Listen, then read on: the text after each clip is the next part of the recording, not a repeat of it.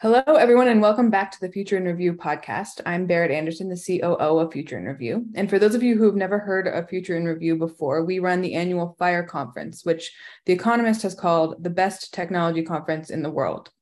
Now, in our free time, the other arm of our business, Strategic News Service, provides its subscribers with the most accurate source of information about the future of technology and the global economy. So if you enjoy these podcast updates, you can sign up for a free trial of the Strategic News Service Global Report using the link in the description of this video. And today I am here with Evan Anderson, who is the CEO of Invent IP, our initiative focused on fighting nation-sponsored intellectual property theft. He's also an analyst for the Global Report. And we're going to be talking today about his recent report on ASML, a company that you may or may not have heard of, but serves a very important role in the global tech ecosystem. So Evan, you wrote about very specifically about the chip industry, but ASML itself is not a chip maker. Can you explain why you focus on them in particular? Yeah, so I think really over the past couple of years, it's become a very hot topic in media to talk about TSMC, which is the Taiwanese chip maker that holds a huge percentage of the global market. I think it's around 60%. And that's a big deal, right? So that is very valid. It's good to see TSMC kind of finding more broad distribution plans in the future, right? They're moving a lot of production into the US. And I think that'll be a really important thing because no matter what you've created, with TSMC, you've created an extreme bottleneck in just one spot. Even just supply chain woes from the pandemic have shown that, those kinds of bottlenecks are pretty dangerous to the global economy, and chips are really important to the global economy. And we're all kind of aware of that, I think, a bit more now. We may not have been as much in the general public, but I think the pandemic supply chain problems have really brought home the no one could get a refrigerator and they were all mad about it. Yeah, so even those who had no idea what a chip was suddenly had to know what it was. Yeah, there's a chip in many things now. So how does, you didn't write about TSMC. So yeah. Why ASML?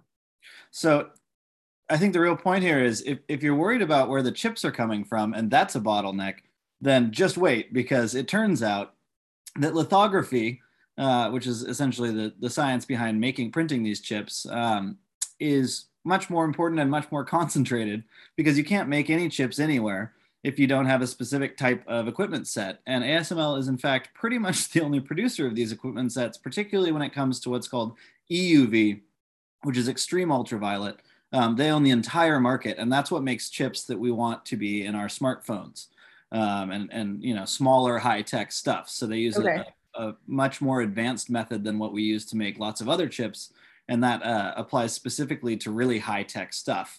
So smartphones, like what else would fit in that category? There are some missile chips, I think, that are involved in that as well. Defense, and smartphones. Certain new server solutions also use EUV. So essentially, ASML, by the way, also has something like a 60% market share across all of lithography. So these are the guys that are making the things that make your chips.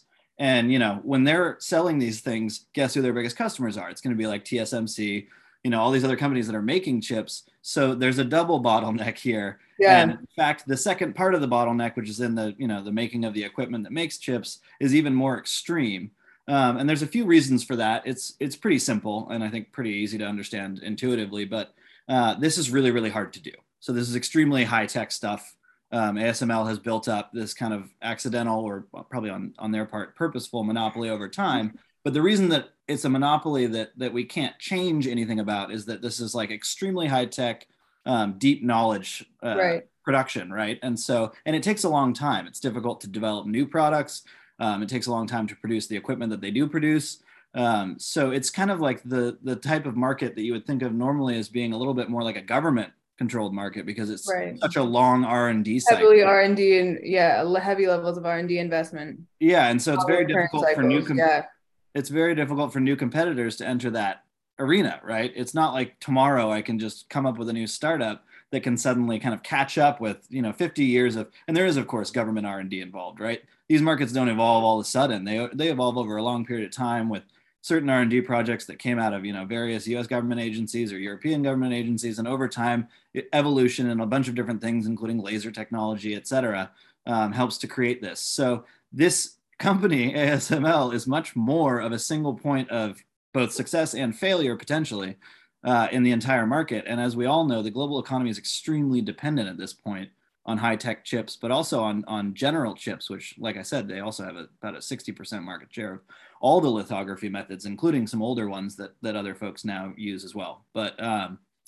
I think that no matter what, if you're looking at the global economy in the modern era and you see a single company that is building the equipment that will drive all the other products that are going to be high value products, that's a big deal, right? Mm-hmm. So that's why we chose to focus on ASML.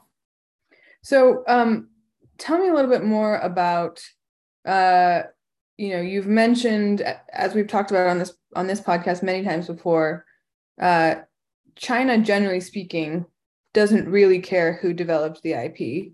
They will and have figured out a way to gain access to that intellectual property, import it into their country, and resell it or repurpose it for their own use. Yeah. Have they done that with ASML? Yeah, they've certainly tried. And I think nowhere have we seen, there's a few places, but few places have we seen more exciting headlines lately than what's going on in China with the chip industry. And I think a lot of people that watch may actually, have heard of this in kind of the daily news. But there's a bit of a story here, which is, one, it's always harder. The Chinese government will go after anything, right, that they think will make them money and help them build missiles, et cetera. They're, of course, going to target that industry. Two, it's always harder to steal and then immediately reproduce or copycat anything that's extremely complex. So it's much easier to steal the design for a bicycle than it is for a lithography machine that has taken 40 years to develop and requires experts to run and requires very specific details in the process that you can't screw up if you want it to work, right? So they have certainly targeted the industry. In fact, there is a now closed legal case with ASML and a Chinese national who was able to exfiltrate a bunch of data in kind of the way that they usually do. And for people who are more curious about this whole process and how this tends to work, you should sign up for SNS and read the report, because I kind of delve into the details here. But in general, let's just say it's not working very well. And there's kind of two options there. It's unclear because it's not publicly disclosed what was stolen in terms of IP. But it is clear at this point that they do not, at the main Chinese company that's state sponsored that would receive this kind of stuff, they do not appear to be able to do the EUV process and create high-tech, small chips with EUV.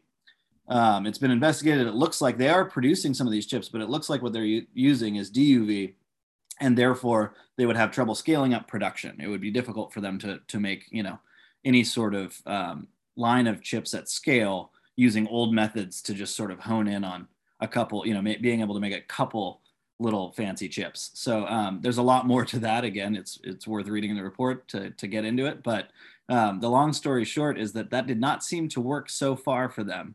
And that, I think, is why, is that it's an extremely complex thing. You can get some of the IP, but not all of it.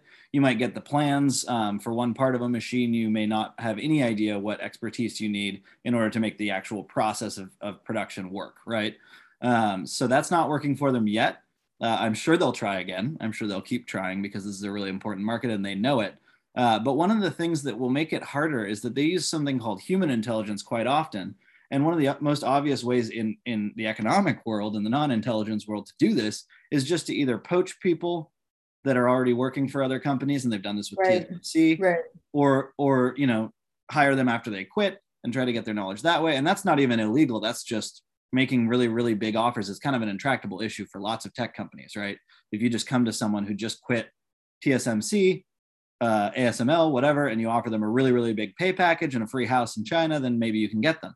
They've been doing that as well, but there's a new hiccup, right? So for folks who have seen it, they'll know, but the Biden administration has now put forth a whole new series of rules and regulations that are quite extreme, including rules that effectively make people choose between their US citizenship and working for SMIC, which is the large Chinese chip maker.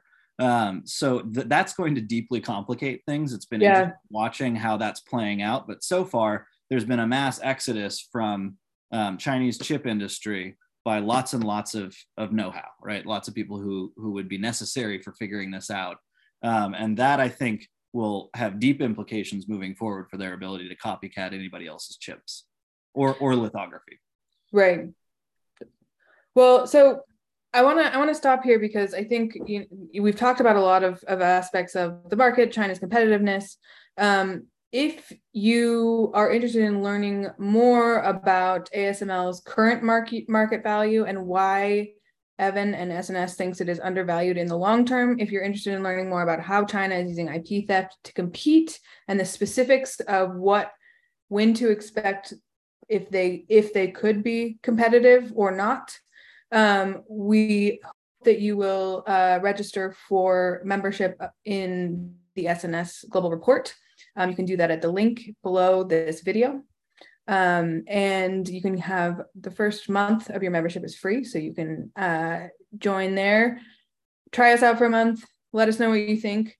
And in addition to that, we have coming up November, I believe it's the first Thursday in November.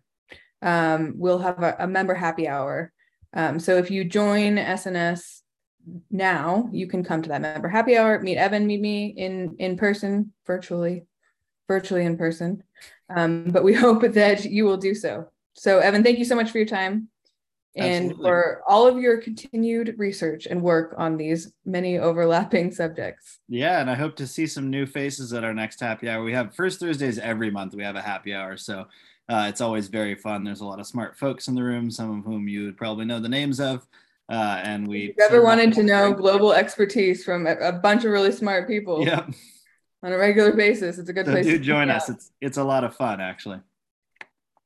All right. Thanks so much, Evan. Bye.